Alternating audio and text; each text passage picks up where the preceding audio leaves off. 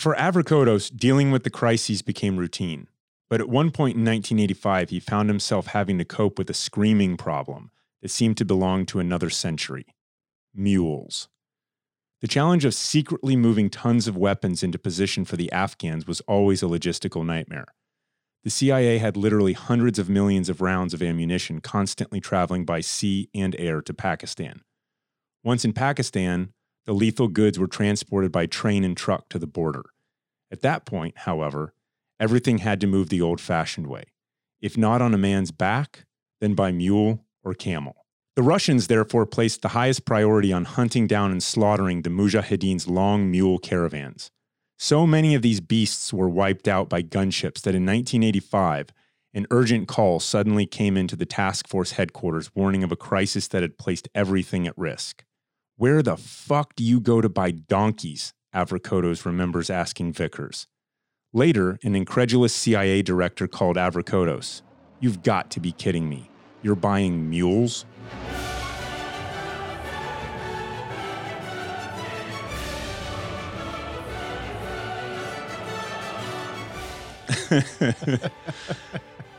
Welcome to Glorious Professionals. I'm Jason McCarthy, here today with Rich. That was a reading from Charlie Wilson's War. Come to find out that Rich played what he'll call a small part in that tale, and that he was one of the soldiers on loan to Afghanistan, Pakistan, to actually take those Stinger missiles to the Mujahideen. So wanted to kind of touch on that little small sliver of history today, and hear about a portion of the event that's not really cataloged in the book at all, or the movie. Yeah. So we're gonna turn it back. Which was it? Episode 3, I guess, is when we had your, I think so, your introduction. It was me and Em and you, and we went, or some of the discussion was about Vietnam, right? Or all the discussion mostly. Right. So we kind of left off there, 2 tours in Vietnam. And then where do you want to start? So full disclosure, folks out there, this is something I've heard a little bit about from Rich, but I haven't heard very much at all about this story. So this is all kind of news to me too, similar to what it is to most of you listening for the first time. So where are we going to start this, Rich? Well, it probably starts at the end of my first 2 tours in Vietnam. I was reassigned to Okinawa to the 1st Special Forces Group. The 5th had been sent home from Vietnam. There was still some residual elements of the 5th operating in Vietnam, shutting down the war. And I was on Okinawa when we began prepping for some just standard Special Forces missions. And some people came down looking at us from another government agency. And they were looking for teams that were qualified to do some special missions. They weren't sure exactly what. They didn't share that with us, but it was there.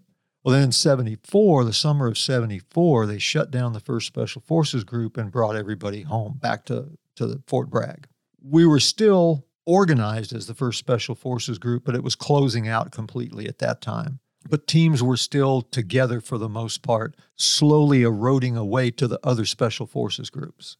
Because during Vietnam, there were around 12,000 Special Forces soldiers in the world. At the end of Vietnam, that number was cut back to about 3,000. So some of the people were being let go and others were being pushed into other Special Forces groups that were still existing at that time. And I still had a team that was together. And in 1975, if memory recalls, it was about April, we were tasked as a team, and we were kind of a separate team. And we weren't really part of the 1st Special Forces Group anymore because it really didn't exist. It was kind of a provisional unit, as I said, as pieces were taken away. We were called upon by this other government agency. They showed back up at Fort Bragg and said, okay, we've got a mission. And that mission was to go back into Saigon and identify, pick up, and get out some VIP type people that they had identified that they wanted to bring out. So this isn't VIP, like cut the line to get into the top of the... No. What do you mean by VIP? People that had been very supportive and or were continually identified as being supportive of government interests in Southeast Asia. There were probably people in there, and we didn't know. We were just told who to go get. That we were shown pictures, told where the contact points would be, and the methods of bona fides and contacting these people and then getting them out of Vietnam. I'm guessing there were some intel types in there. There were some financial types in there. There were some business types in there. There's no telling. If you look back at the way America has operated in foreign countries, there's no telling who they felt was the most important people to get out. But these were important people to the government of the United States to get them out of Vietnam rather than have them fall into the hands of the North Vietnamese. So just to set the scene, I mean, the fall of Saigon is imminent. Very close. We know this is happening. There's the image of the helicopter that's too full. That's occurring as we speak. As we were doing what we were doing, we did not use those assets. We went in a totally different way, but we could see the helicopters that were taking people out of the embassy, that were taking them out of Tan Son Nhut, that were taking them out of Long Binh, all of those major bases right around Saigon. I mean, it was like an international airport. So what was just the general vibe? I know we got other stuff to cover, but the general vibe of the fall of Saigon, what did it feel like? It was chaotic. Nobody knew what to expect. Everybody was scared. We were scared. The Vietnamese were scared that we came in contact with. The general population was scared because, it was a fear of the unknown. Nobody knew what was coming. Nobody knew what was going to happen. People envisioned bloodbaths, which didn't really occur per se as we had seen in previous wars and previous conflicts, but still people were arrested and taken away to internment camps to be re-educated, whatever that means. So it was just a chaotic and a scary time for people. I felt terribly sorry for the people that I knew were going to stay there. Just the average residents, the plumbers and the electricians and whoever, the normal guy or gal on the street. That's tough. Before we even get to why this is important, this OGA, right? There was a couple big things happened in the course of your career. You met some other great people who became mentors to you. Yes. One of the guys that I met in Vietnam, he was not a close friend of mine, but I'd met him. I think when I met him, he was a major, or maybe he was a lieutenant colonel, and that was Charlie Beckwith. He had commanded an organization in the 5th Special Forces Group, a reconnaissance organization that ran in-country reconnaissance, while MACV-SOG that I was assigned to was running out-of-country reconnaissance operations. And I got interested in him because he was he was a bigger-than-life type person. He was the kind of guy you think of that can do basically anything he sets his mind to. For somebody that was already in Special Forces to look up to somebody like that says a lot. And a lot of people looked up to him. He was a great leader, and he led from the front. So there was no question in your mind that he would ask you to do anything that he wouldn't do, although he had a strange way of doing that. Because basically what he told people that went to work for him was, I'll get you a body bag and a medal. And that's, for the average soldier, that's not a great recruiting tool. But it was him. That was Charlie Beckwith. So Charlie Beckwith would go on to be the founder of Delta Force officially. Correct. He had worked with the SAS during that period of time. He had gone through their selection course, and the idea, the vision had started forming in his mind of the need for an extra level counter-terror, counterinsurgency force that should exist in the United States Army. Okay. Hadn't come to fruition at that point, but it was headed that way. And you got to give Forrest Foreman a plug real quick as well. Yeah, Forrest Foreman was probably the biggest mentor in my life. He's a retired Command Sergeant Major, Special Forces. He'd been everywhere and done everything. I remember him talking about when he was a very young soldier in Lebanon, when the 82nd Airborne Division was deployed to Lebanon, and he was there in Bermuda shorts and knee-high socks. And that was an official Army uniform at that point in time because it was so hot. And that's kind of how he started out his career. Then he went on to have some great assignments. He served in Vietnam. He served in Thailand, just about everywhere. And he was the kind of guy that you looked up to and went to when you had a professional question about where you should go and what you should do. And there was a lot of questions going on at that time because everybody said, don't volunteer for anything. Well, here I was. I had volunteered for the Army because I didn't want to get drafted. I wanted to pick what I did. So I volunteered for the Army. I volunteered for the Airborne. I volunteered for Special Forces. And I volunteered to go to MACV-SOG at that point in my career. And that's like 4 volunteers, which everybody says don't do that if you're in the Army or in the military, not just the Army.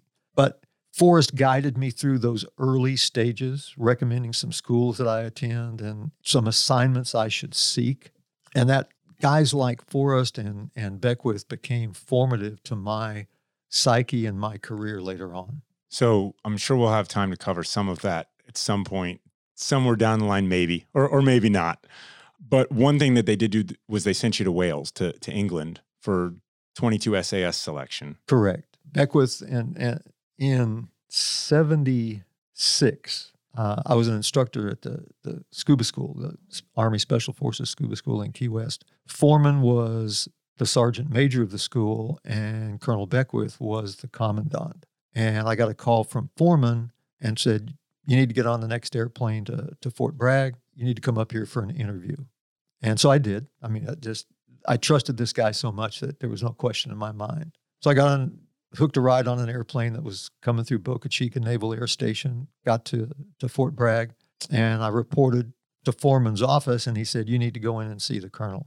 And that's when I went in to see Colonel Beckwith. And we talked a bit about Vietnam, about where I'd been, what I chose to do. And Colonel Beckwith shared some of his general ideas of what he felt the Army should move to and where it needed to go and what kind of units needed to be there.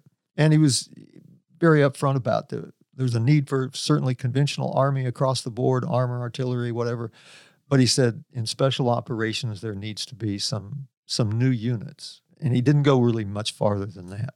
And he said, I want you to volunteer for a unit I'm going to start. And he said, I'm going to send you to 2 schools. Now, I was a staff sergeant at the time. I was an 11 Foxtrot, which was an ops intel type. And he said, I want you to go to Fort Benjamin Harrison, Indiana, go to school up there. And then he said, I want you to stay in good shape because then I'm going to send you to England to the 22 SAS school.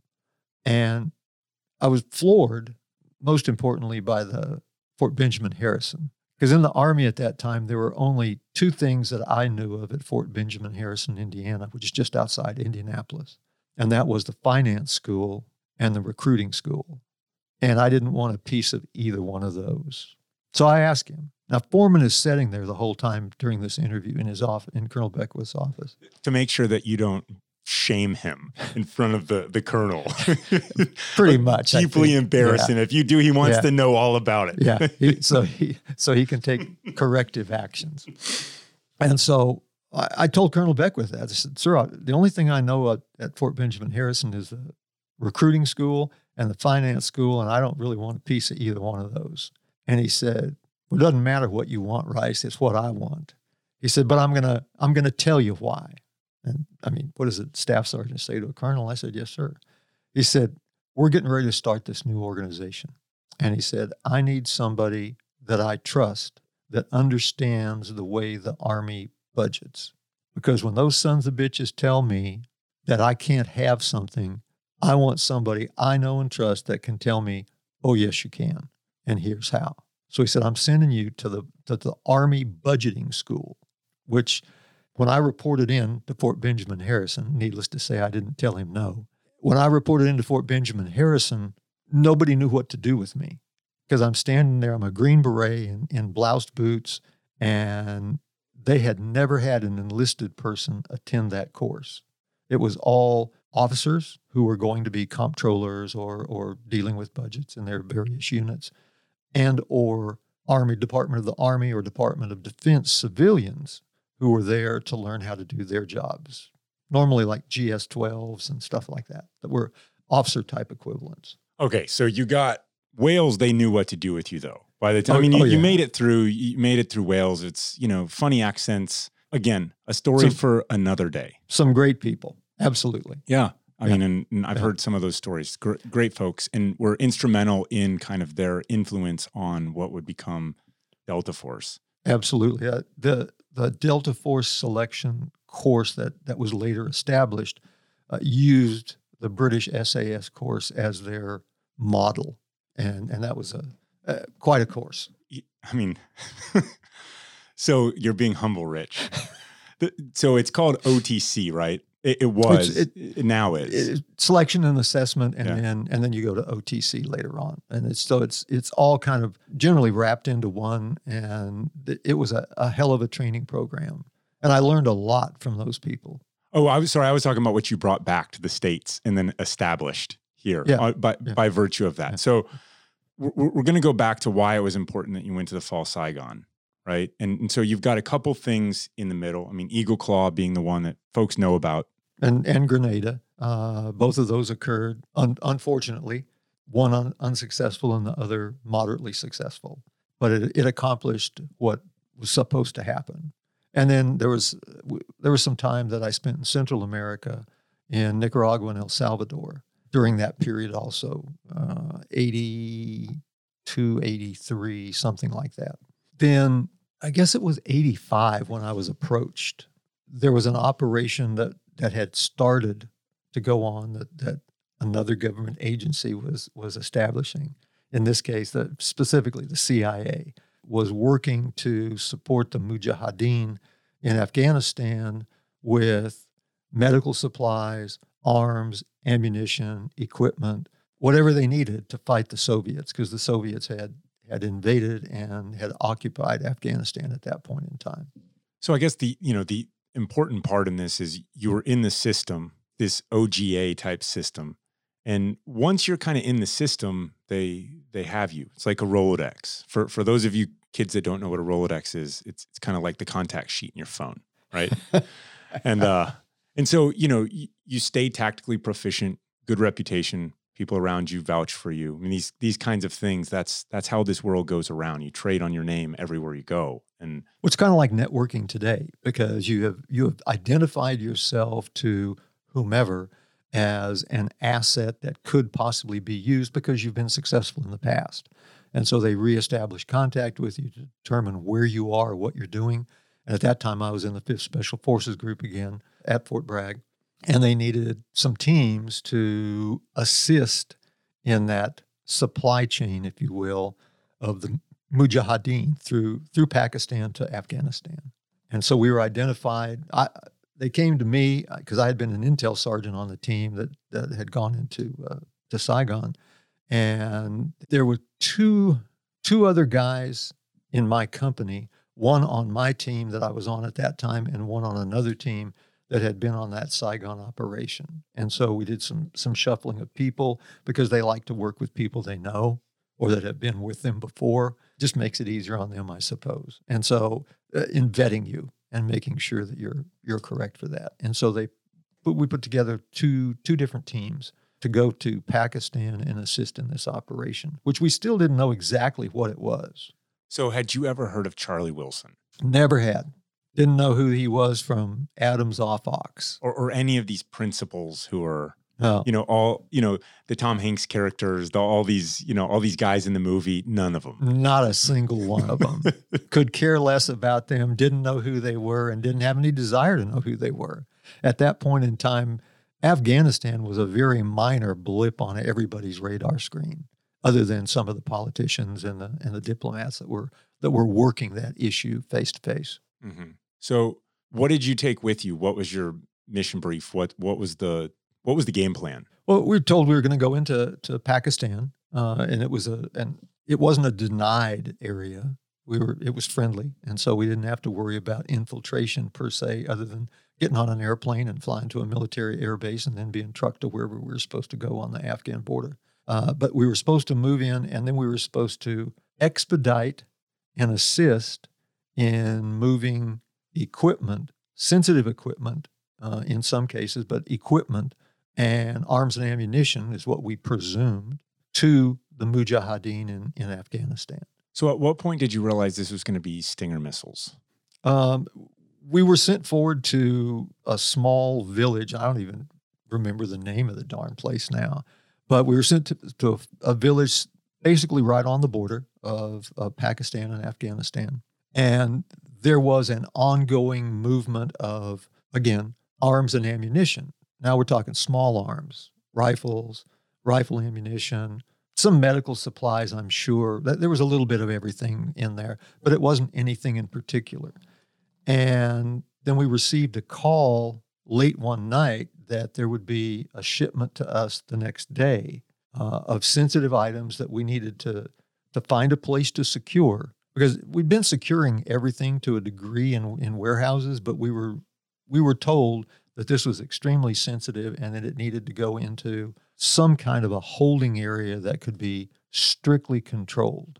So how are you living? We were just living in some rented, if you will, hooches. They're kind of like adobe huts. So what's the roof like? There was holes in the roof. There was rats coming through the holes from time to time. The one thing we didn't have was any silenced weapons, because we had hoped to have those with us so we could shoot rats just to stay busy, something to keep up with. But the quarters, if you will, we had 3 different huts, and the team was broke up and living in these huts. And it was paid for, I presume, by the other government agency, because we were there just quietly watching this equipment and trying to monitor and figure out what was going on so we could figure out a better way to do it if possible. What we had been positioned for, in my opinion, although nobody ever told us this, was we had been positioned so that we'd be in place when these sensitive, super sensitive items came. We were just told to go there and see what we could do to help expedite. But in the meantime, we were gaining a lot of knowledge about what was going on. And we're sitting there looking at mountains that are like 11,000 feet tall. And that's pretty foreboding. That's some very tough country. So what are your kind of rules of engagement, or what's the actual tactical piece, or maybe how does it evolve with these new sensitive? Well, there were some with us when we were first deployed were some Pakistani military guys, special operations types. And they just kind of remained on the periphery, nothing in particular, kind of struck us as bodyguards there to protect us. We were armed, and our rules of engagement were we could respond if somebody tried to shoot us, self-defense. But other than that, we were to engage in no offensive operations. That wasn't our job. Right. So, I mean, why were those the rules of engagement? I mean, you guys weren't really supposed to be there at that time, right? Well, true. I mean, they didn't want to create an international incident. One of the things that was most concerning, and as I look back on it now and have been able to study it some, everybody was very concerned that the Soviets would see any kind of a direct American intervention, arms, ammunition, or individuals, as highly inflammatory to them, and it could have created a very serious incident that they didn't want to happen at that time. And so we were told to maintain a low profile and just chill.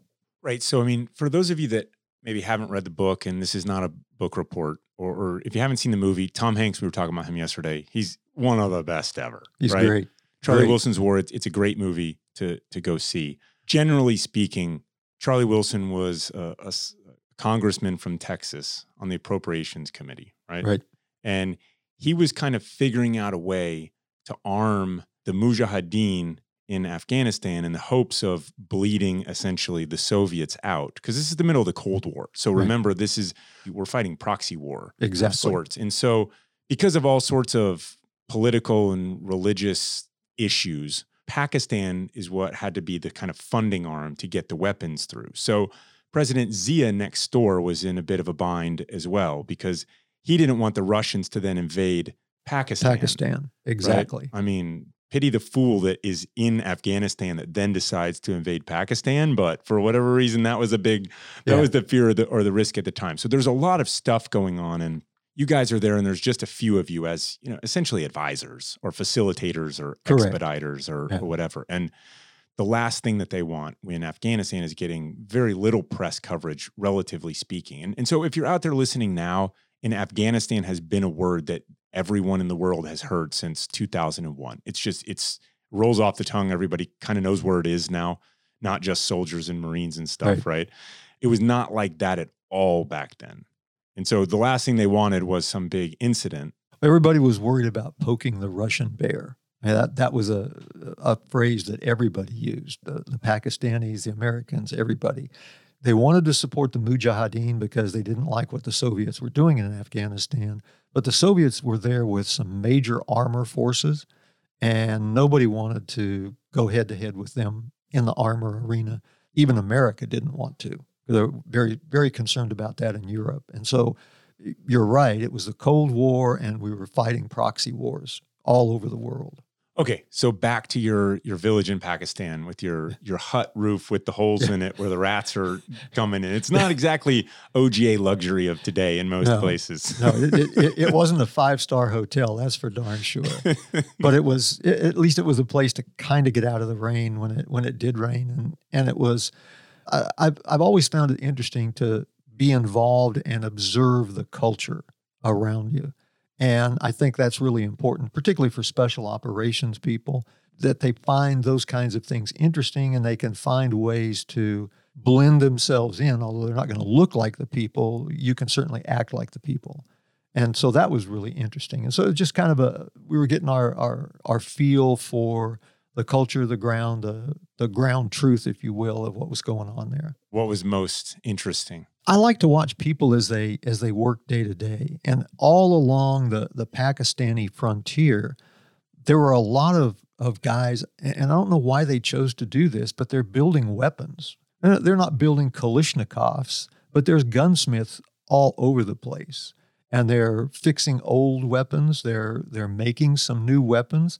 Nothing fancy. I'm talking like Wild West revolvers and stuff that I'd probably let somebody else shoot it before I shot it, just to make sure. They're a little sketchy at times, but it's a practice. And the average farmer in that area that wants to arm himself, because everybody felt they needed to be armed at that time, and very few could get their hands on modern weapons. So the only way they had was these guys would work on rifles and stuff that looked like they'd come from when the British defended the Khyber Pass, in the 17 and 1800s and fought in Afghanistan then.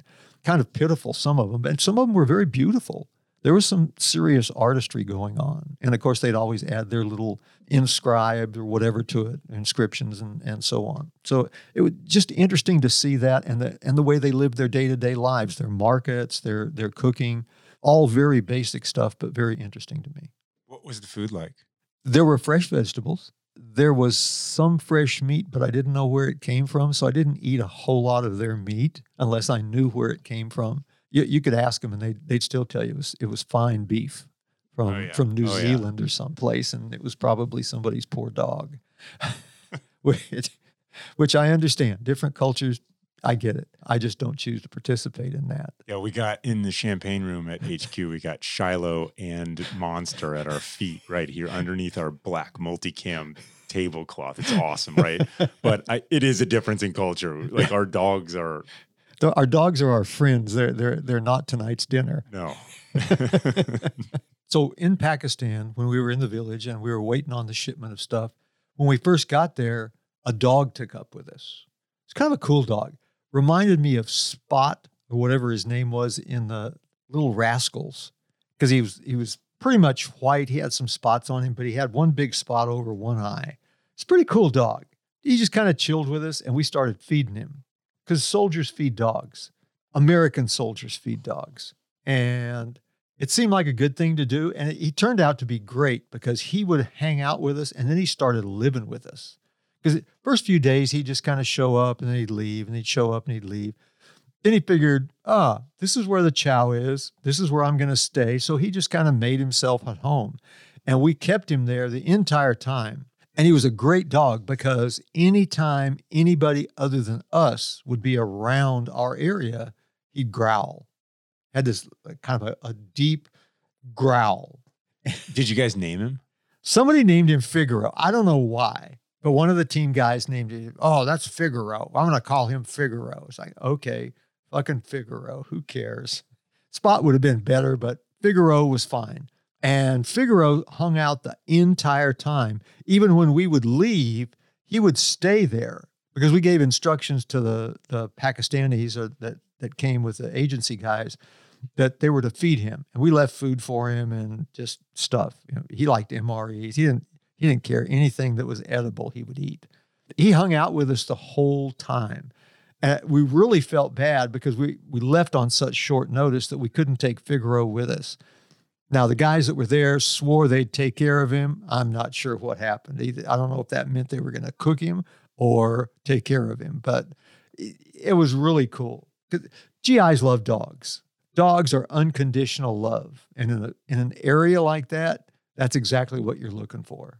Well, I choose to believe that they hoped that you guys would come back. Yeah. And in which case you would always ask where Figaro was. So they always made sure to treat that dog like royalty. Yes, absolutely. But there was some really good food. A lot of rice, a lot of rice and vegetables cooked together that I really enjoyed it. I had a great time and never got sick. All right. So back to the big sensitive items that show up that now you have to secure in a dedicated warehouse or whatever that was. Well, we just down the block from us, about a half a block away, was a large building that was available, and it actually had a pretty decent roof, and it had locking doors, or at least doors that could be made to lock if necessary. And so we decided that would probably be a good place to put whatever was coming. And that afternoon, later that next day, the afternoon, the truck showed up, and it was kind of I call them jitneys. I mean, they're colorful trucks. They're painted all kinds of wild colors and tassels hanging on them.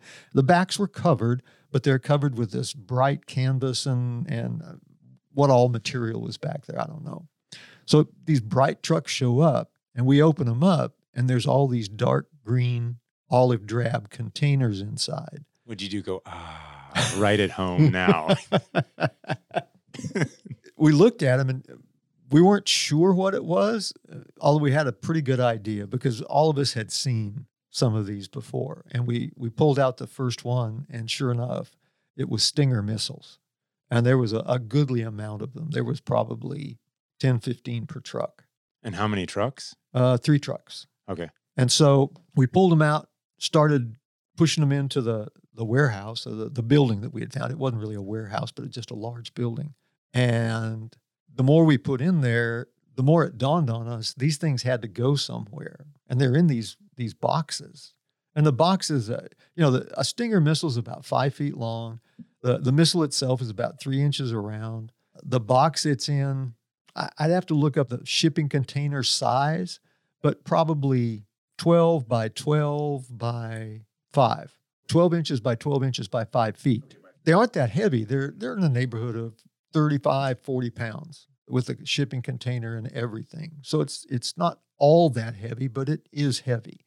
And then you look at that and you look at an 11,000 foot mountain and it's like, okay. So we unloaded everything. The trucks left. It almost seemed like when the trucks arrived, it was almost like a carnival kind of atmosphere. I think just from the coloration of the trucks and stuff. It was just something new, something different, even to us. And it was like, whoa, okay, this is cool. So got everything unloaded, trucks left, everything calmed down. The Pakistanis that were with us had kind of chased off the crowds because everybody's curious. Everybody has lots of time to spend. And so everybody had come over to see whatever was going on. And we'd just back up a truck and unload a bunch of green boxes. And that was it. So it was like, oh, okay, this is no big thing. Although I'm sure some of them were thinking, gee, how can we steal some of this stuff?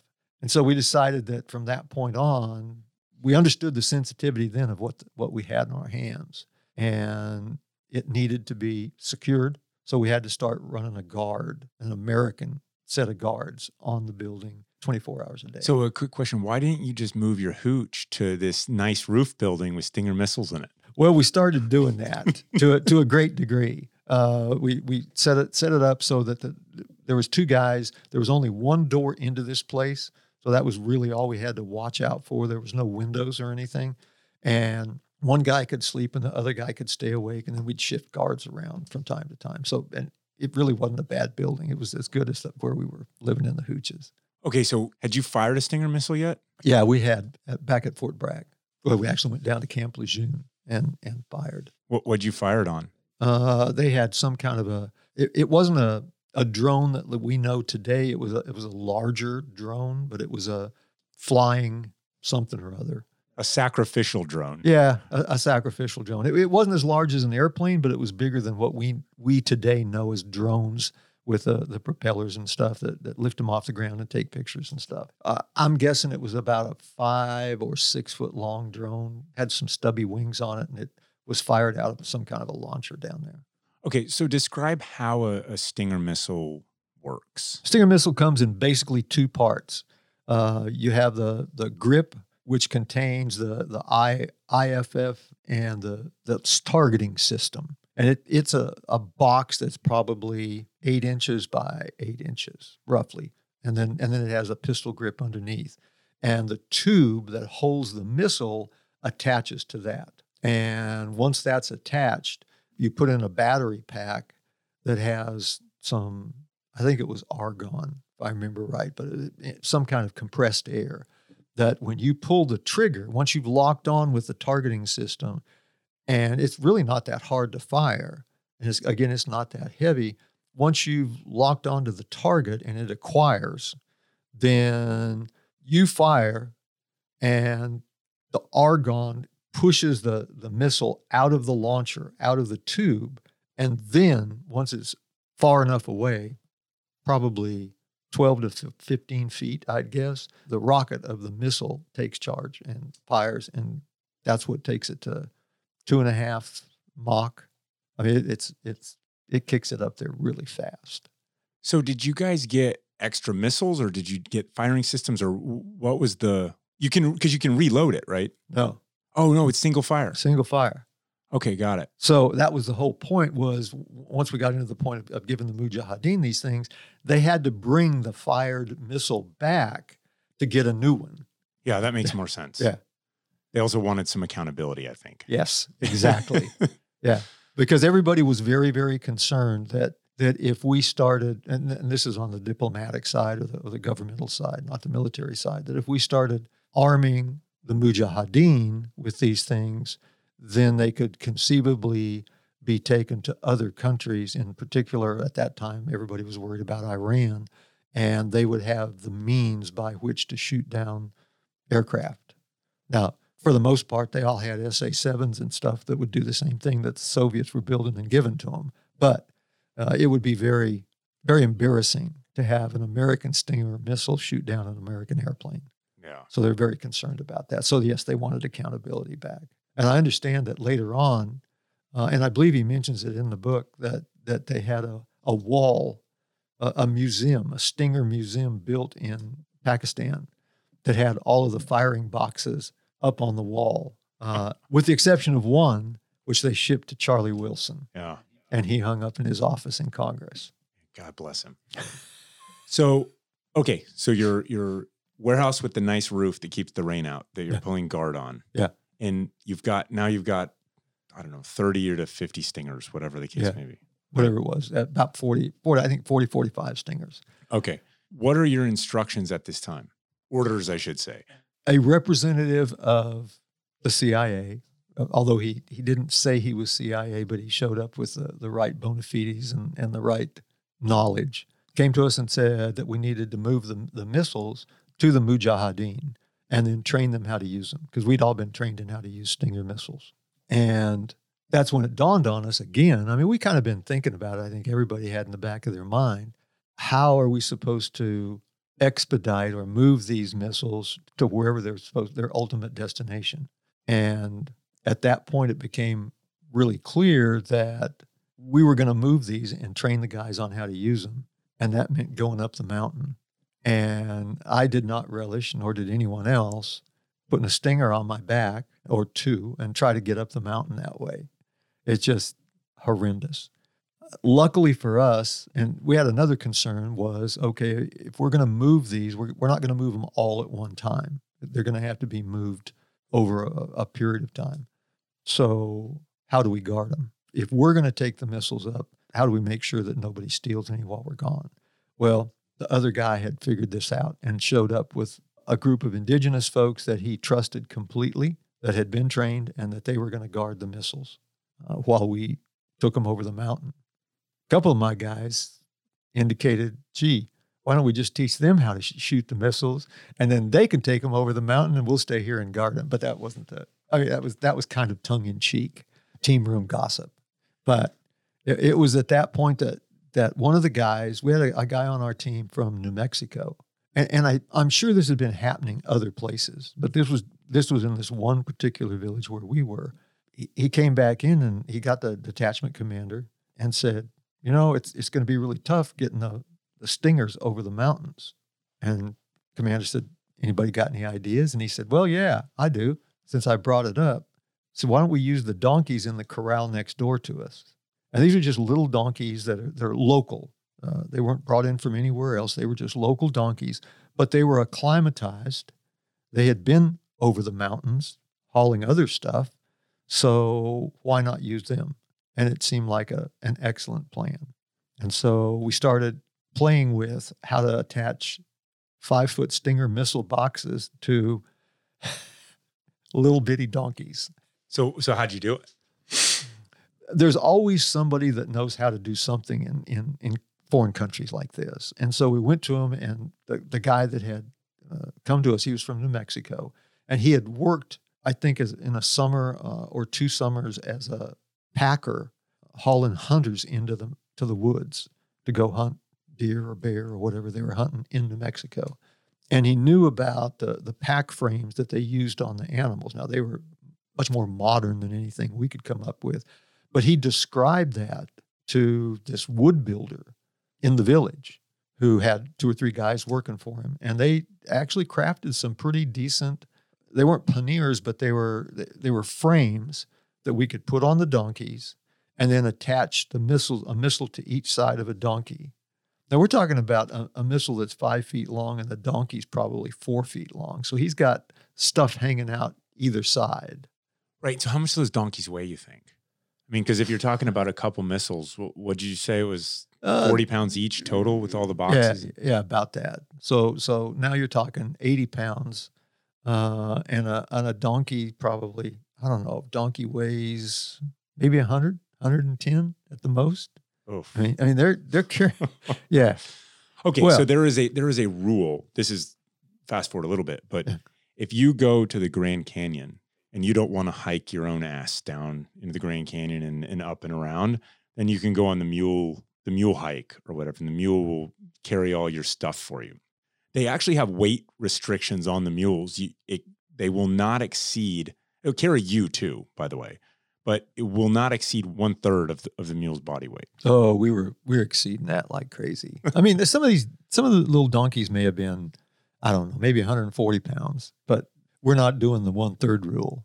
That wasn't a consideration for us at that time. Okay, so instead though, you've got your buddy from New Mexico. Does he have a first name? You want to make one up? Call it whatever. Mike. Mike. His name was Mike. So Mike from New Mexico. Yeah. So by virtue of what he had done, you guys had some Pakistani local woodmakers craft you, in essence, a framed rucksack or of sorts, right? A frame to set on the donkey, and then we could attach the missiles to the frame. Yeah. And it was hopefully relatively comfortable to the donkey because we put blankets on the donkeys. And then the pack frame on top of that, and then the missiles on top of that. As I remember, some of the donkeys probably only carried one because it was just, but the problem with carrying one, then the donkey is thrown off. So you want to kind of distribute the weight. And there was no way to put a missile dead on top of a donkey without it being real tippy. Yeah.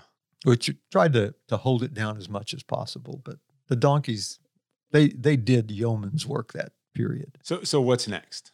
Well, the mountains are tall and there's very little vegetation on them. So there's a little stuff up there for the donkeys to eat, but not much. So one of the guys, and it wasn't Mike, but it was one of the other guys that had been raised on a farm. He said, we need to take some food for the donkeys. So like, what? We're going to do what? And it just made sense when you stopped and thought about it. Because there were some areas where there were springs where we could get water, but there was very sparse vegetation for the amount of animals that we're using to move up. Because I think we were doing 12 donkeys, maybe 10 or 12 donkeys. So there was quite a few donkeys involved in this whole thing. And so we all put on our rucks with donkey food and our own stuff. But we also, each one of us carried some donkey food. Now, the donkeys didn't eat a whole lot, but they needed something. So while the donkeys are rucking the Stinger missiles, you're rucking donkey food. Exactly. Awesome. All right. Well, this is what you sign up for, kids, when you're out there and you're like, I want to be in special forces, right? Seemed fair to me. And the donkeys seemed to appreciate it. But I remember going up the mountains because it's little switchbacks back and forth. It's real slow. And the little donkeys are just taking these little steps. I mean, very small steps. It was amazing to me. And we're having to keep pace with them, which was a little awkward. But at the same time, I had to keep telling myself, if this donkey can make it, so can you. So keep up. So how hard was it, the terrain? When you combine the terrain with the altitude, because there were trails up there, but you had to be careful which trails you went on because you tried not to be out in the total open, particularly once we got over the top of the mountains. Because the Soviets normally wouldn't come over the mountains to the Pakistani side. That was pushing the limits just a little bit. But at the same time, we wanted to be as surreptitious as possible. And so there were times when we'd move across scree fields, which are just fragments of rocks with very unsound footing, which was very awkward and very slow to move across. Donkeys didn't seem to have a damn bit of trouble with it, but we did. So how big's your whole caravan? There was 6 of us. There were probably 6 Afghanis, Mujahideen, and 10 or 12 donkeys. Okay, got it. So the Mujahideen are basically your guides. There are guides the to paths, move, and because they such knew like that. They knew the bona fides, they knew where to take us, and they knew who to link up with.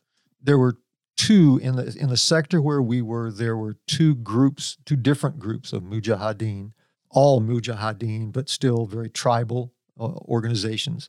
And there were 2 that had been vetted by the agency paramilitary folks as being appropriate to take these weapons to.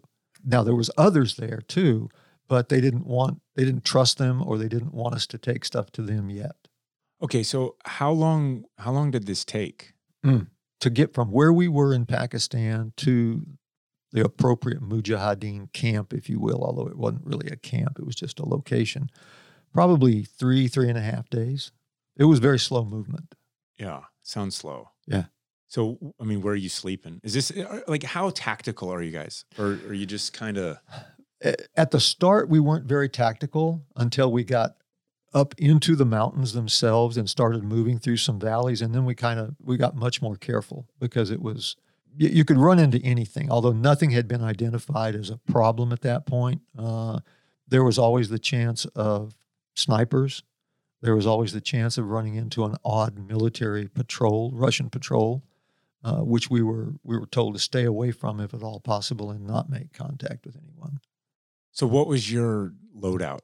All of us it was our normal loadout that we had gone with, our rucks, which rucks were probably 60, 65 pounds, maybe a little bit more. And they got lighter as the donkeys ate, which was a good thing. We probably started out around 70 and the donkeys ate some. And so it kind of offset that a little bit. The higher you go, the less you're carrying. And then our own food, our own gear, our own radios, our own weapons, and our own ammunition, personal stuff. So rifle, pistol, and ammo for both. Say how many rounds-ish? I think I had 8 pistol mags that were full and probably 18 to 20 5.56. Yeah. I figured it was more than, 5 or 6. Yeah. Oh, yeah. This is what I'm getting at. Yeah. I mean, sometimes it's about what I expect. Sometimes it's a lot more. Yeah. So, yeah. Okay. Yep. Just trying to give people the sense. So 3, because once you're there's no resupply. In some situations when you go into a tactical situation, you know that you can get resupplied if it's nothing more than a helicopter flying over throwing stuff out. Where we had gone or where we were going, there was no resupply available. And so are you linking up along the way with anyone, or is it just 3.5 days of... There would, from time to time, our Mujahideen would see another Mujahideen, I suppose, and at least they'd talk to each other. And I think what it was people that were stationed throughout the way, because they wouldn't talk about it, but it was people that were stationed as observers to watch Soviet movements and so on.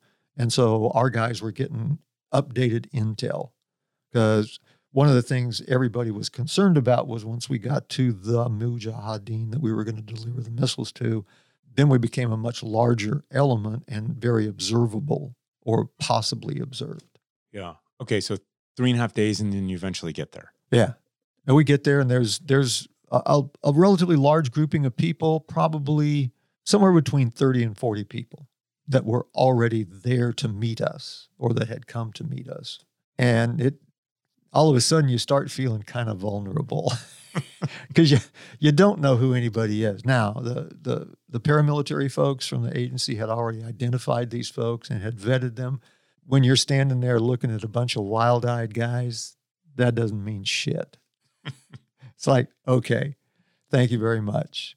And so we certainly identified ourselves. We met the Mujahideen that were there to meet us, and we began talking about what we were there to do. Because they assumed that we were going to come there and then we were going to lead them into battle. And that was not the plan. I mean, we were bringing them something that they could use that could be the ultimate, but we're not there to pull the triggers. So how did they make it obvious to you that that's what they thought you were going to do? Well, I didn't speak the language, and I don't think any of my guys did. The agency guys, but there was none with us at that point, they understood, or they talked either Pashto or Dari or whatever, the local dialect. We had to work through an interpreter the whole time. And the interpreter, he'd get these confused looks on his face as he's talking to them, and then he'd kind of turn to us and would say, okay, just tell us everything. And then he would say, well, they're very glad you're here, and they appreciate your support of trying to liberate their country and chase out the oppressors. And yeah. We got through all that. Let's keep going here. And he said, and they're so glad that you're here to lead them forward against the Soviets. And I said, we're going to, stop right there. That is not going to happen. And I said, but we need to say it in such a way that it isn't offensive or that makes us look bad. We didn't want to look bad in their eyes. But at the same time, hey, here's your missiles. We got to get back and get some more. So we've still got a big job ahead of us. And so we had these councils and sat down with them and talked to them. And it worked out fine. Then they kind of figured out after a while, okay, we get it. Because we told them, we said, what we can't have is an incident here that shows the United States directly involved in doing this. Although we are here and we're involved in doing it, we want to keep it very low key. Okay, let's talk about these Russian helicopters, these attack helicopters. I mean, this is sort of the reason for the season here, right? Well, and that's what Charlie Wilson, that's what got him all fired up to do all this. As I find out now or later, I didn't realize it at the time that was the catalyst that really started him on his jihad to support the Afghanis to get the Soviets out of their country. Because the Soviets at that point in time had just basically laid waste to everything. Their Hind 24 helicopters, I think it was a Hind 24, had like 128 rockets. It had Gatling guns. It had door-mounted heavy machine guns. I mean, it was a killing machine. And the Soviet flyers that were flying the things were basically given free rein. Everything was a free fire zone. So they could shoot anything that moved. And they were particularly at this point in time looking at camel caravans, donkey caravans, groupings of people, and sometimes just plain villages with people walking around. There were no threat whatsoever, and they just shoot them up. And that's what really drove the reasoning behind supporting the Mujahideen with weapons, ammunition, and ultimately stingers and British blowpipes and all the various and sundry weapons. Because it was more than any one particular weapon. It was an overall delivery of means of war to the Mujahideen. And it was a long battle. That's kind of the look you've got to take. And that's what the theory was behind this whole thing. Everybody was looking for a silver bullet, and there ain't no silver bullets. There are some really good bullets, and the Stinger happened to be one of them, but there's no one thing that answered the mail for these guys. They needed everything to fight with, and that's what they were getting at that point. Okay, so you got to train them up on this, and then you got to get back and do it again or a couple more times. Yeah, we did it 2 more times. So what's the train up look like? Again, we're operating strictly through interpreters, and we're doing it with small groups of people. You can't just take 30 people and stand them around in a circle and expect everybody to get it. And we had one dummy system that we could use to actually put on people's shoulders. They could pull a trigger, nothing would happen, but then we had to explain what was going to happen so that they understood. Because when you fire a weapon of any kind, when you're a kid and you learn to shoot a shotgun, somebody better tell you what to expect. They can never explain it exactly, but they can get close enough. Yeah, they can tell you to put it in your shoulder and not next to your eye. Exactly. Right? And they explain to you that there's going to be a heavy recoil on your shoulder. So it was explaining to these people, okay, when you put this thing together, and we had to show them how to put it together, because it comes out of the box and then you put it together.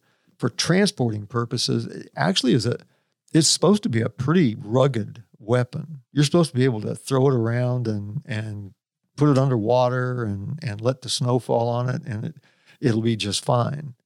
Although it makes more sense to transport it in the boxes, and then when you get close to the firing site, then you open it up, put it together, and then wait for the Hind helicopter or whatever aircraft that you're trying to shoot down comes by.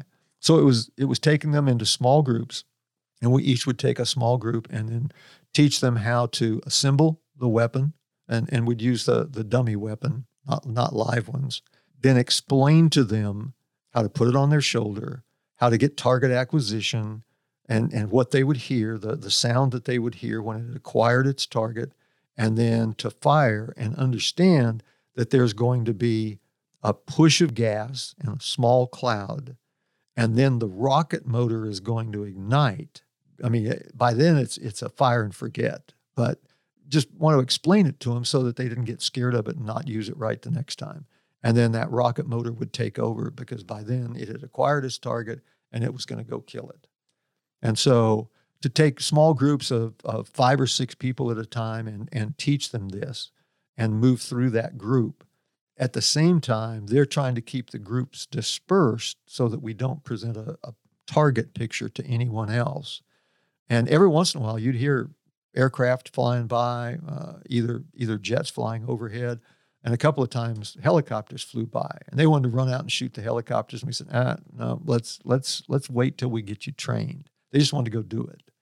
And there was a couple of times I think that we felt like, okay, let's just go out and shoot one. But that wasn't our job. That wasn't what we were supposed to do. And so we trained them, and then since there was that many people, we had just about everybody trained in what they needed to know, but we didn't have enough missiles for everybody. And so they started dispersing them. And these guys really had become, I think they describe it in the book as techno-guerrillas in Kryle's book on Charlie Wilson's War. They had become pretty damn good tacticians, that they knew how to fight a war and they knew how not to fight a war. And so they had established logistics systems, rudimentary compared to what we think of as logistics systems, but very apropos for them in their country and in their culture, so that they would move things forward. And they had identified, as best I knew, gunners that would follow that particular weapons system wherever it went, to the right place at the right time, and then it would be used. And so we started sending this stuff out, and they were very careful, because one of the things that everybody agreed on was, don't just shoot one and not be ready to shoot a whole bunch, because then you're going to have a different set of tactics used against you. When you start using these things, you need to start using them on a broad front, multiple locations, at multiple times, that surprise the enemy. And you need to catch them when you can surprise them. And that happened later on when the first one was actually fired at Agram Air Base, if I remember right.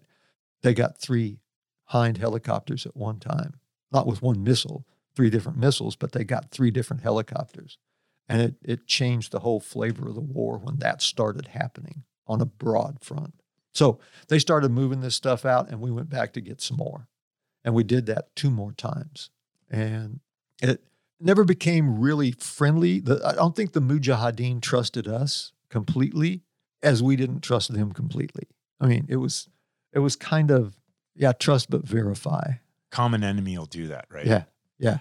And so we were supporting them. They wanted the support. We thought highly of them. They thought highly of us, but we never completely trusted each other to the extent that we probably could have if we'd stayed there longer, but we never stayed with them long enough to build up a long-lasting trust, which came later. What do you mean came later? Well, as Special Forces teams then came into Afghanistan to fight the Taliban, and they began working with people. They formed long-lasting relationships with the folks they were fighting with.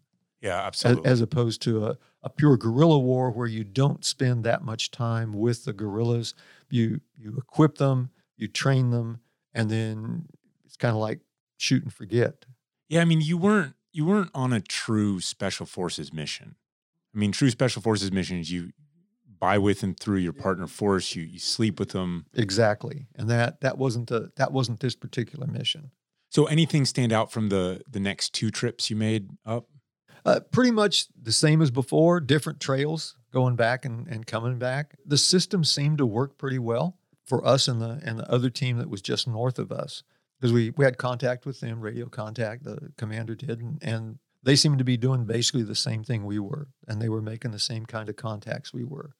I think everybody pretty much felt the same way, that we were successful, that we were teaching these guys, because the system, the Stinger system, is a really simple system. I don't know how many misfires they had that first time at Bagram. I think they had a misfire, but other than that, I don't think they had very many bad ones. Ultimately, if I remember right, it was around an 80% kill ratio for the Stingers that went in. Did you see any of them in action? Yeah, the 3rd trip we went in, they had at that point started using them. And a helicopter got a little too close to where we were. We didn't respond to it, but there was another gunner like the next hilltop over and watched him take it out. And it was kind of satisfying. I mean, I don't like to see people die. Nobody does, except the enemy. And that was the enemy at that point in time. And it worked just fine. Huh. So how far away were you? I mean, was it just one major terrain feature, not? Probably 500-600 meters. That's close. It was close. Yeah, it was close. And one of the things that we had to be careful with, and we had to specifically train them for, was don't shoot at the aircraft as it's approaching you. That's not the best way to do it, because it might not get the heat signature that it needs. Then it's off somewhere and the missile's just kind of out of control and it has a timer on it. It goes off. You have to wait until the aircraft goes by you, then shoot the aircraft from the rear as he moves away from you, as close as you can. And so they set up ways to make disturbances, like the dust clouds and all this other stuff. So one group of guys would go off and do that, while the gunners would be at a totally different location. I don't know, but I kind of think that they had this thing going that if you were a gunner, you were cool. But if you were the guy that was the bait or the decoy, you were even cooler because you had the balls to do that. Wow. I'm not sure I would, but what the hell? And the other thing we had to be careful with for them was don't fire 2 at the same time, simultaneously, because then one starts to chase the other, and then you're not going to get a shot at an enemy aircraft. Yeah, I mean, it's almost like you're sniping a helicopter. Yeah. Unless you miss on the first one. And there were some misses, but then he's going to turn on you. So you want to be accurate. But yeah, it's kind of like, I hadn't thought of it that way, I guess, but that's kind of the way it is. Yeah. Okay. So I mean, I can totally relate. You want to see the fruits of your labor. if you're there against an oppressive regime, the enemy, you want to see it work. Well, and as you mentioned, that what we were doing wasn't the standard special forces mission. Standard mission would be put us into their village or into their encampment on a at least a semi-permanent basis, if not a permanent basis, to work with them, by with and through the host forces. And they were the host forces in this case. And I think in everybody's mind, because we sat around and talked about it a little bit, I think in everybody's mind, we kind of missed doing that because, we wanted to be there when it really went down.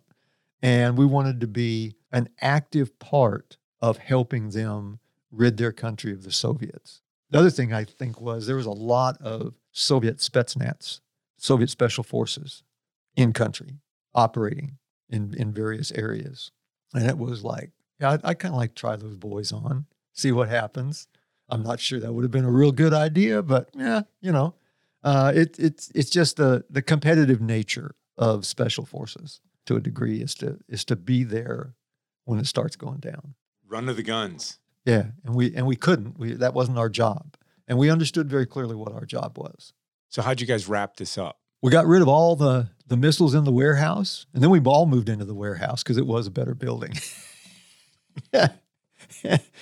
And hung out there for a while, and then one of the agency guys showed up because most of the Pakistanis, when that went away, there was still stuff moving through the area, but they were nothing that we dealt with because we didn't have to teach people how to shoot rifles and stuff. They knew how to do that. It was just, okay, the agency guys were hiring people to haul ammunition and weapons over the mountains, but it was standard weapons, not the Stingers. So some of the Pakistanis that had been with us left. A couple stayed, just kind of as, I guess, translators almost. And then one of the agency guys showed up about 4 days after we got the last shipment done and said, okay, guys, that's it here. We're going to, operation shifted to another area and we're going to send you guys home. Okay.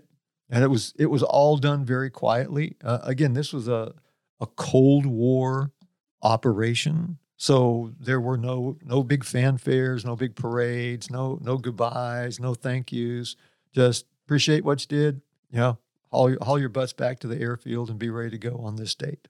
And I think we were probably all ready to go at that point in time because 3 trips over the mountains was probably enough for all of us. So how long, what was the course of time? I think, if I remember right, we were there about, 100 plus days. Mm-hmm.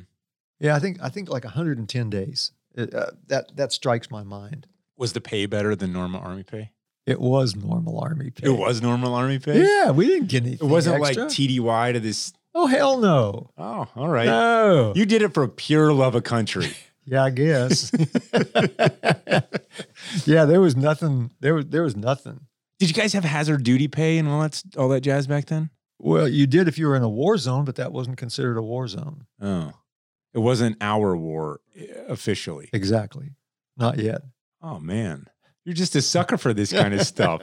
Okay, so as you coincidentally watched Charlie Wilson's War 2 nights ago, give us your thought. Because look, you did the very kind of final, well, not the final delivery, but the penultimate delivery of the Stingers. And now you see this story told. I mean, and it's a great book. So my story on Charlie Wilson's War is a buddy. He was an older guy who military supporter, never joined. He gave me this book before I joined the Army because I just wanted to consume everything, right? About all this stuff. I read a Mac-B-Sog book or two as well. And I was like, oh my God, these guys are crazy, right?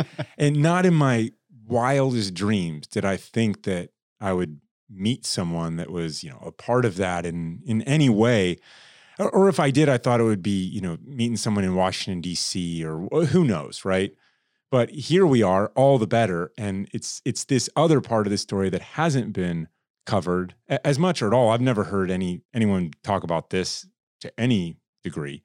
But just to take it out, I mean, this was your job and you did it well. And you see this great book, this great movie with Tom Hanks. Like what's your perspective on the whole thing? Well, of course, I had just a very small part. I was just a small cog in the whole operation. And at the time, I knew that there was more to it than just what we were doing, but I had no idea what. One of the things that I pointed out to my wife the other night, because we watched the movie, we flipped through, and she said, "Oh, I've never seen that." Hey, Nancy, what's up? I know you're going to listen to this. and I said, have you ever seen Charlie Wilson's War? And she said, no. So as we're watching it, one of the scenes they show is a refugee camp that Charlie Wilson goes to along with some others. And nobody, I don't think anybody, unless they have been there and seen one, can understand what that feeling is, to see a camp of tens of thousands of refugees that have been displaced from their homes and just set on some mountainside that's basically dirt and rock, and that's where they live. It's such a horrendous thing to see humanity reduced to that scale. So I had seen that. So I knew there was far more than just us going on. There was, Doctors Without Borders were there. The Red Cross was there. There was all kinds of people there supporting not just what we were doing. Now, we kind of felt that we were on the front lines because we had gone on before, but there was so much more going on than just that. And then reading the book, seeing the movie, it just comes back to me that it takes so much more. And it goes back to something that Mike Vickers was credited with saying, and that was that this was a long-term effort. This wasn't something, there was no silver bullet. There was no, gee, this just happens overnight. This was a long-term, patient war, a war of attrition. Any war of attrition is very slow by nature, but it's fought on a broad front with multiple types of ammunition, everything from clothes and food and medical supplies and actual ammunition and weapons and whatever is necessary, that sometimes it humbles you greatly to have been involved in something that was so large. You didn't realize it at the time. I knew it was big, but I didn't know how big. It was huge at the time. To be involved in something and you're just a small part of that, and yet it really feels good to have done that. It's pretty damn cool. Yeah, it's pretty cool. I mean, you start connecting these dots. Like, why is it, you touched on it already before, but why is it that it becomes such a small world? Well, you operate in an environment, or you learn to operate in an environment, and once you're identified as that, as an individual or as a group, then that's the environment that you continually operate in. And history repeats itself over and over again. So we should learn from history what not to do in the future, but we never do. Human nature stays the same. Yeah. Human nature doesn't change very much. And once you have identified into a particular arena, whatever that arena is for you, diplomatic arena, governmental arena, military arena, then it becomes an even smaller world, and you start finding the cross ties between the arenas. It keeps putting you into that. Okay, you know what this was the setup for, right? The small world. Yeah. So let's fast forward. In case you thought this story was over, it's not, right? So let's fast forward in one of the most unlikeliest of unlikely things ever. So I retired in 1994 from the United States Army and had no idea what I was going to do. I ran into a colonel that I had worked for that wanted me to come be a college recruiter in Fayetteville, North Carolina, at Fayetteville Technical Community College. And I had no idea what that meant, but recruiting didn't sound very good to me. I've never liked recruiters since the first one lied to me. But he said, look, all I want you to do is go out and spread the word. We, Fayetteville Tech, has a government contract that the Army pays for that soldiers can come to from the various units. And we'll teach them additional skills that they can use in the Army and for their regular life. We had what was called a unit-level logistics system, ULSG, which was the Army's logistics system that actually Walmart uses in their distribution centers. So we taught that automated system. We taught radio frequency management. We taught emergency lifesaver courses for soldiers going overseas that were going to be in harm's way. We taught computer classes. We taught all kinds of things. And it helped individuals in their Army career and in their military career. So the whole idea was units could send their soldiers to us, we would train them and give them back with more skills than they'd come to us with. And it didn't cost the unit or the soldier anything. The Army had already paid for it. All it took was the soldier's time to come to the classes. So that seemed like a pretty good deal, pretty simple to me. So I'd go around and visit all my sergeant major friends and tell them about this. And we did pretty well. Well, then as I continued on at the school, I went back to school, got my bachelor's degree and my master's degree. And then I began to move up the food chain in the school. And I became the associate vice president of military programs at Fayetteville Tech.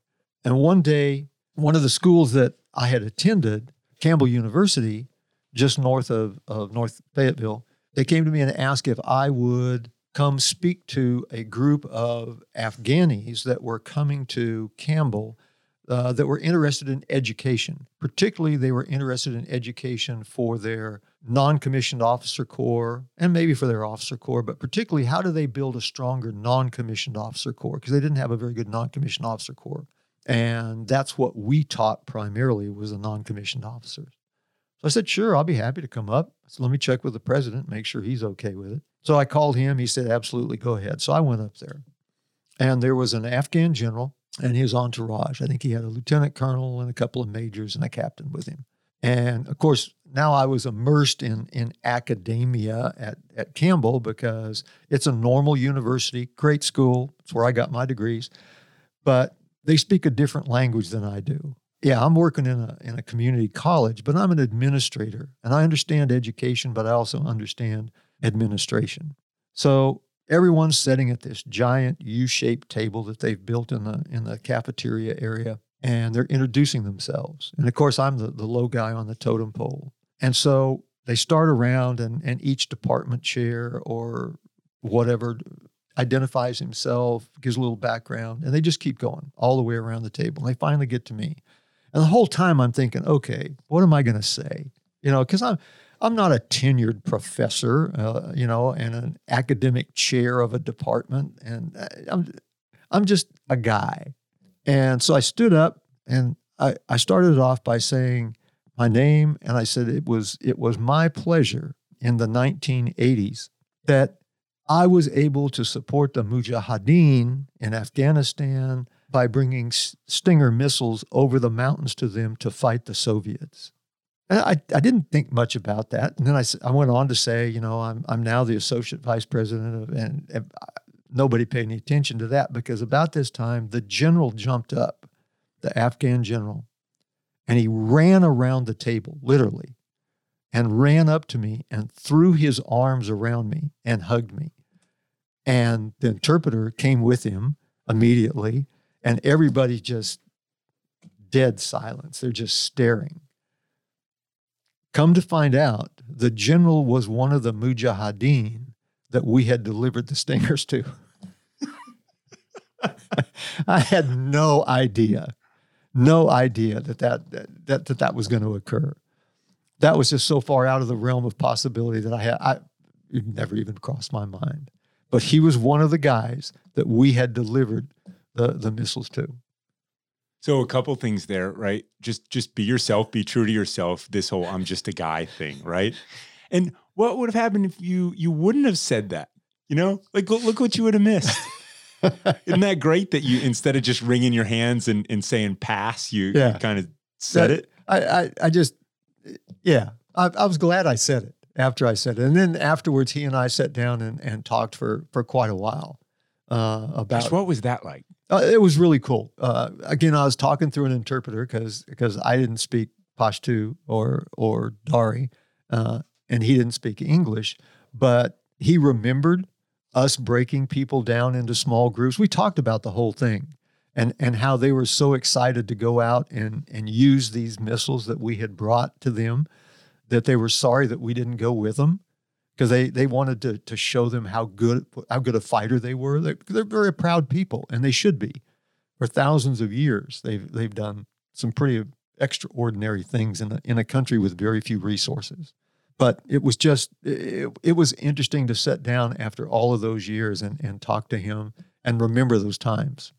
That was incredible. Who'da thunk? Yeah. All right. I think we're winding down our war stories and free beer with brought to you by Rich. Did we leave anything big out? Any big lessons or takeaways or perspective or anything that you want to share with the folks? I don't think anything big. I think, this kind of points out to me that as individuals, we can all truly make a difference. When Charlie Wilson started out, because that's what I think about. When Charlie Wilson started out, he was a naval officer. His commander said, hey, this is the greatest guy in the world on ship, but you get him to port and he's trouble. I'm paraphrasing that. But he was kind of a bigger than life guy, but he was an individual. And he was an individual that believed in something. And sometimes his motivation may not have been exactly pure, but at the same time, he had a goodness in his heart for people and for doing something for people. And I think it shows that we can all make a difference in this world, big or small. We're all not going to be Charlie Wilson. I'm not Charlie Wilson. I've had some very small roles, but even a small role can be something important, particularly to the individual, and that we should all try to do those things that we know are right and remain true.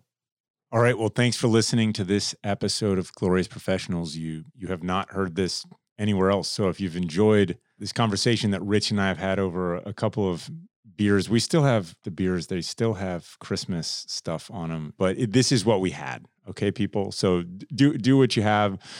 Do what you can with what you have, and hope you've enjoyed the conversation. Tell a friend. This has been really cool. It brought to life in so many ways a book and a story that I really love, that inspired me to want to go do more. And I think that's the value in people sharing parts of their stories, the parts they can. And if you're a grandfather, talk to your grandkids. If you're a father or mother, talk to your kids. If you've got a friend, a mentor, go have a conversation. Buy them a beer or a Gatorade or an orange juice or a water. I don't care. Whatever's best for you, and ask them about their lives. And that's a really good piece of advice I got a long time ago. I think it's pretty common. It's, find someone that you respect and ask them about their lives and shut up. You may be listen. Surprised at what you hear. You may be surprised what you hear. And so thanks for sharing your story, Rich. And to all you out there, thanks for listening. We'll catch you next time.